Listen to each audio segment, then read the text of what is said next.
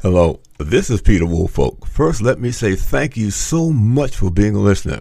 Now, I want to alert you to our shiny new podcast website located at podpage.com. However, you can go directly to the podcast site located at www.publicrelationsreviewpodcast.com. There, you can contact me through email. You can leave a voice message. You can leave a review. You can read an episode blog and frequently learn about the podcast guests. You might also want to suggest podcast topic ideas or even suggest a guest. You can also let me know if you would like to receive our podcast listener logo that you can post on your social media. So I look forward to hearing from you about our new podcast website, www.publicrelationsreviewpodcast.com. Thank you so much for listening to the Public Relations Review Podcast, and have a great day. Welcome. This is the Public Relations Review Podcast, a program to discuss the many facets of public relations with seasoned professionals, educators, authors, and others. Now, here is your host, Peter Woolfolk. Welcome to the Public Relations Review Podcast, and to our listeners across America and around the world. Now, Gail Falkenthal is an earlier contributor to the Public Relations Review Podcast, and she is the president of the Falcon Valley Group, a San Diego-based public relations consulting company. She spent 15 years as an award-winning broadcast editor and producer with Kogo Radio, KPBS Radio, and KFMB Television before transitioning into her public relations career. Now, since the COVID-19, the use of the virtual press conference has really gained warp speed, and I believe that this was the ideal time to talk about how to effectively produce and use this important tool, and that Gail was an ideal person to talk to about it. So, Gail, welcome to the program again. Thank you for having me back, Peter. I'm delighted to be with you. Well, look, before there's an actual press conference, there's certain things that have to take place in advance. Let's talk about what some of the basic things are that you need to do in advance to have a successful press conference.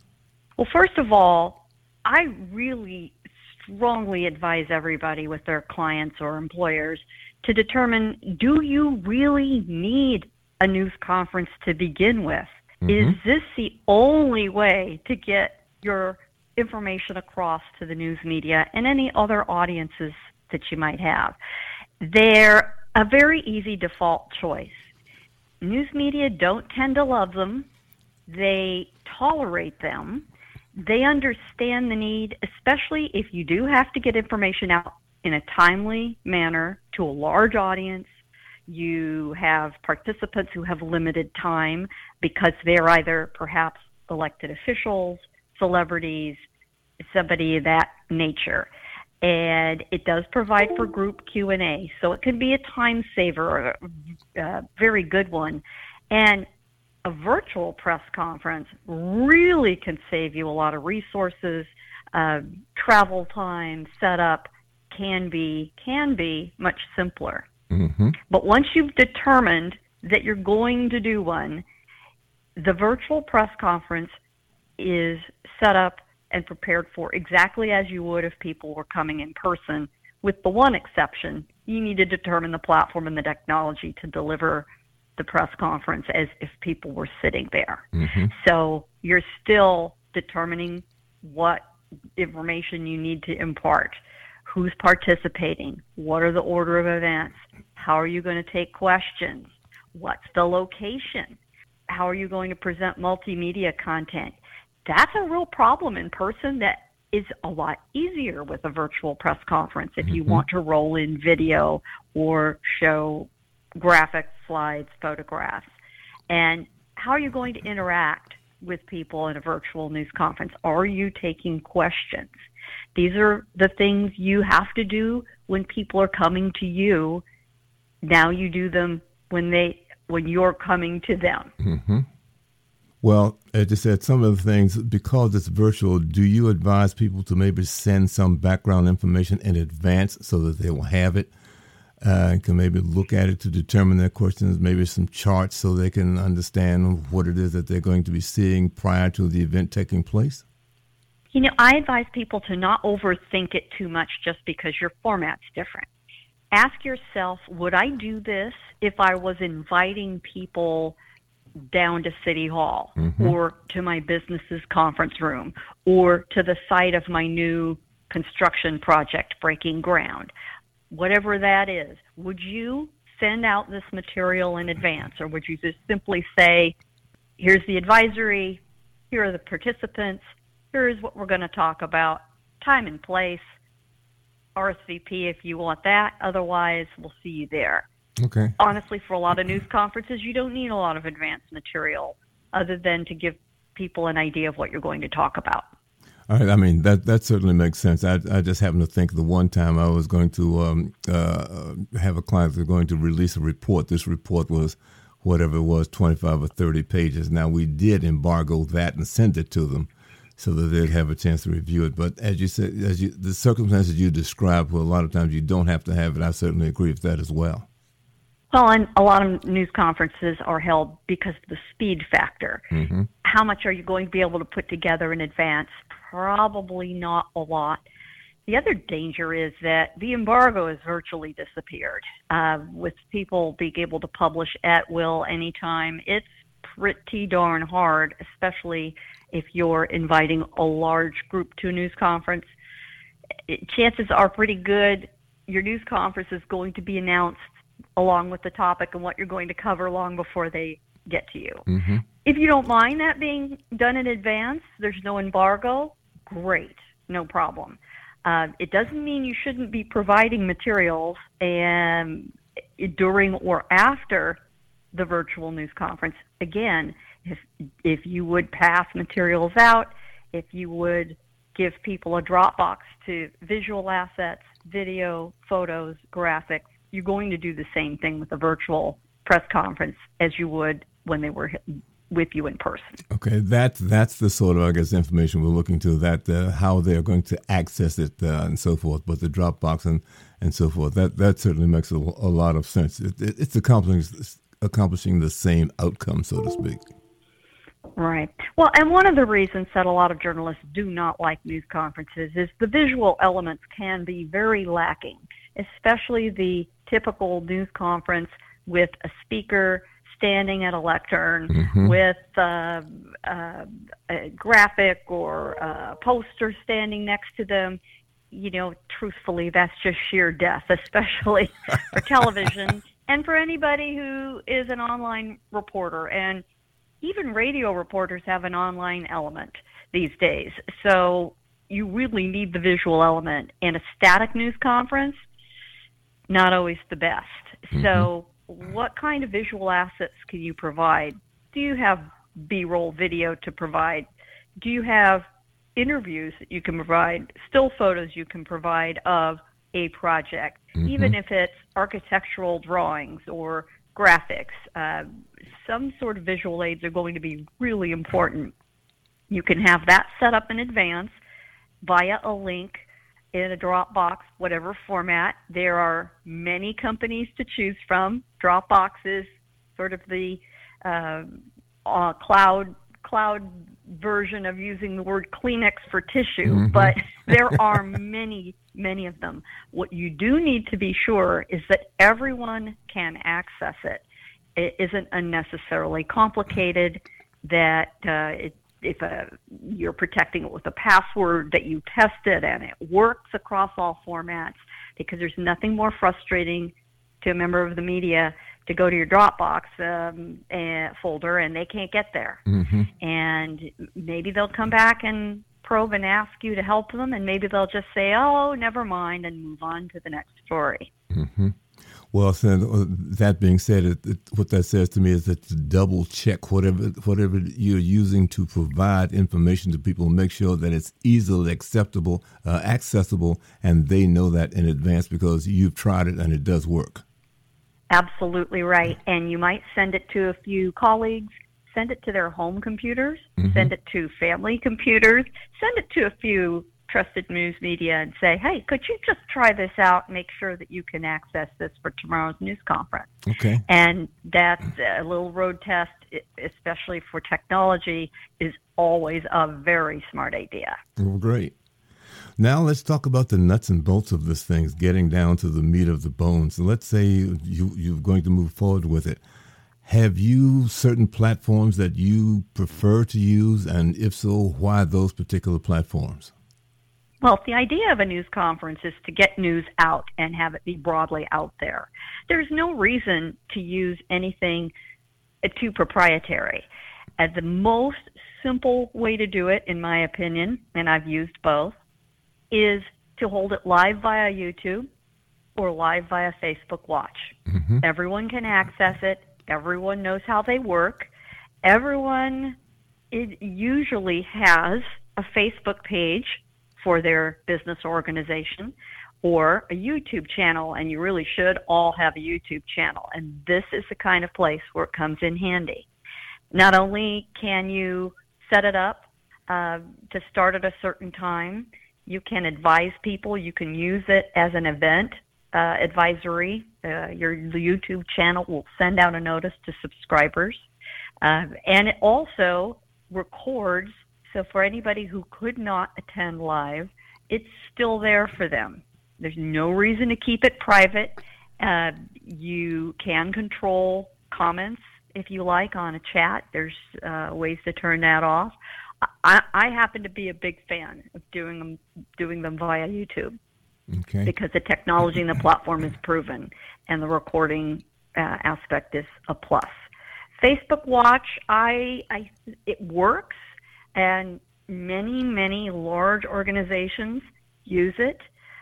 It's a matter of critical mass because so many people are users of the platform. I'm not sure it's as professional from a branding point of view, but it certainly works and it is very seamless.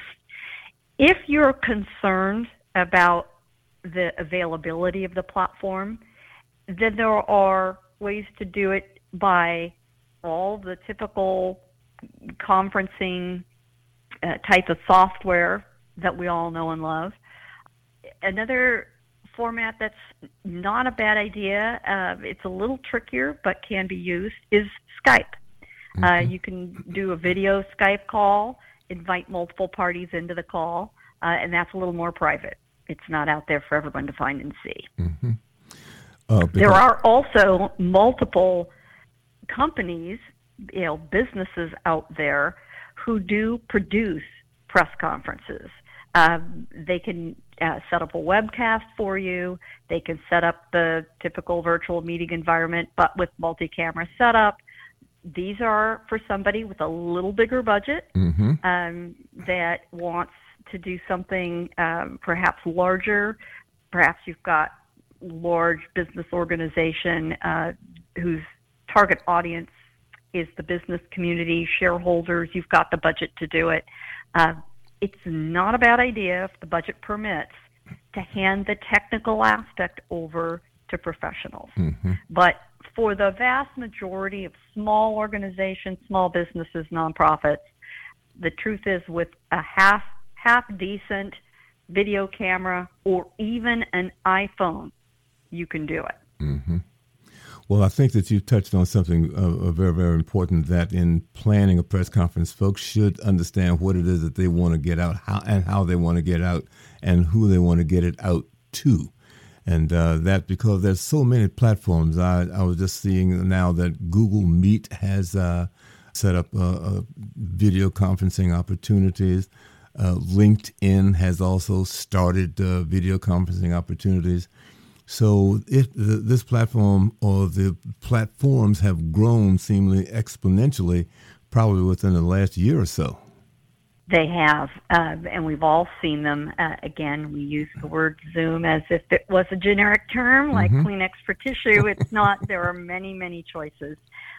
One other thing that a for-profit platform provider can do for you is if you want to keep the virtual press conference on your own platform. In other words, on your website or on some other proprietary channel. That is one plus of doing it that way. But the truth is there are plenty of off-the-shelf methods. They work perfectly well. And for the most part, most news conferences, press conferences, feature speakers. They're just simply speakers at a podium to be quoted. Mm-hmm. The visual elements can be a struggle. So if you think about it that way, if you've got the visual assets available separately via a cloud system, Dropbox folder of some kind, the platform you deliver it on might not matter as much as you think it does, mm-hmm. unless you want to see people recorded. But let's look what's happening in the current universe, and let's look what's happened to the expert live interview, or any interview, or your local newscast, or your favorite late night talk show. They're all being done using various conferencing platforms, somebody looking into a camera as a talking head. And guess what? It's working just fine. Mm-hmm. As long as there's a way for your participant journalist to record it, or for you to provide a recording that they can use, you'll be in great shape. That's all that's mm-hmm. necessary. Now, if that's the case, let me also suggest that a good old-fashioned conference call can frequently stand in just as well, mm-hmm. especially if there's a heavy Q&A component that you'd like to hold, and if you'd like to keep it private. Group conference calls are frequently done when the attendees are spread out all over the country, across time zones, and when it's the interview portion that's more important. Mm-hmm. The visual assets can be provided on the side or later. Makes a lot of sense. One other thing I'd like for you to comment on, of course, are the people at the podium, because there are sometimes that some folks appear to be unprepared as to how to go about handling the media, how to respond, how not to respond. Could you sort of comment on that aspect of it? Preparing our speakers is such an important part of our job. It can often be the most challenging when you have a speaker who thinks they don't need any preparation. Well, they do. And unfortunately, in a virtual news conference, it's up close and personal. There's also the issue of navigating the technology. Where do I look? How do I perform to my best? There's an extra layer of nervousness or tension for some speakers. It's a real good idea to do some kind of dress rehearsal. And if you have a reluctant student, a person reluctant to be coached, don't know I've got this, oh, I'm fine, oh, I know exactly what I'm going to say. Well, you've got the most ideal leverage in the world. Well, I really need you to go through this to help us make sure the technology works. Would that be okay, George? Would that be okay? Rebecca, for you to do this, and then you can have them run through it, and you are going to be able to slide in your tips, or perhaps the person will be smart enough to realize, maybe I do need to rehearse this a little bit more. And the truth is, you really should do at least somewhat of a rehearsal, even with tremendously polished clients or senior management. You've got to make sure that the new setting doesn't throw them off a little bit from having done it in person. The addition of a camera that they know is there, unblinking eye, can really throw off even the most polished speaker. Well, I certainly am glad you brought that up, because that is a tremendous issue sometimes, because you're right, there are some people who, and I've seen it happen, that no, I don't need this, I've got it. I'm just ready to run with it, and then the wheels come off. So it's a little bit too late to recover then, but unfortunately they've learned, but the scenario that they learned it in was just not flattering to them. So listeners, if you've got somebody under those circumstances, please get them some media training, so that things will go a lot better and the outcome would be much more to your desire than the opposite. Gail, it's our job to put them in the best light, and sometimes they don't make it too easy on us. Mm-hmm. That doesn't matter. Then you've got to find another way around getting to them. A lot of times we're communication professionals, but we've got to slip into our alternative jobs as therapists, coaches, psychologists, and so on. Well, Gail, you have provided us with some excellent guidance and some tips. Is there any sort of closing wisdom you'd like to provide to our listeners?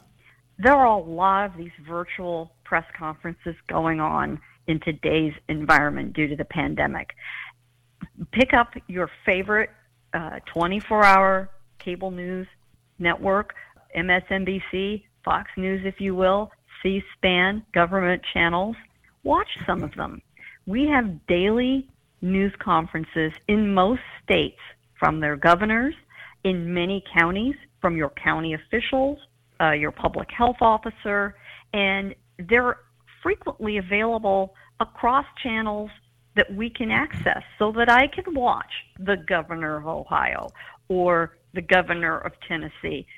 Governor Mario Cuomo of New York has practically become daily viewing across the United States and the world, not just for the people of New York. Mm-hmm. Watch what they're doing. Watch and learn what goes well. What visual aids come across well? Does the question and answer session make sense for you and your client? There's nothing that beats a little bit of study, and watch and learn from the successes, watch and avoid the mistakes, and go through YouTube and do a search. If you do a search for news conference, you're going to see plenty. Many of you are probably extremely familiar with news conferences that take place that seem virtual to us as viewers among our favorite sports teams and personalities. And they do this frequently leading up to games or events. So do a little study. You'll see what you like. You'll see what works for you. Gail, again, thank you so much. Our guest today, Gail Falkenthal from the Falcon Valley Group in San Diego, has joined us. And again, thank you for joining us, Gail. And let me say to our listeners, thank you for listening. And don't forget to listen to another edition of the Public Relations Review. This podcast is produced by Communication Strategies, an award-winning public relations and public affairs firm headquartered in Nashville, Tennessee. Thank you for joining us.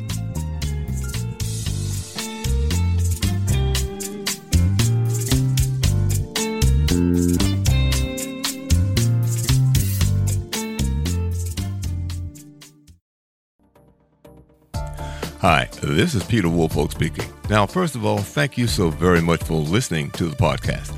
Now, I am very excited to let you know that the podcast is now available on Amazon Alexa. You know the drill. Simply say, Alexa, play Public Relations Review podcast, and she'll take it from there.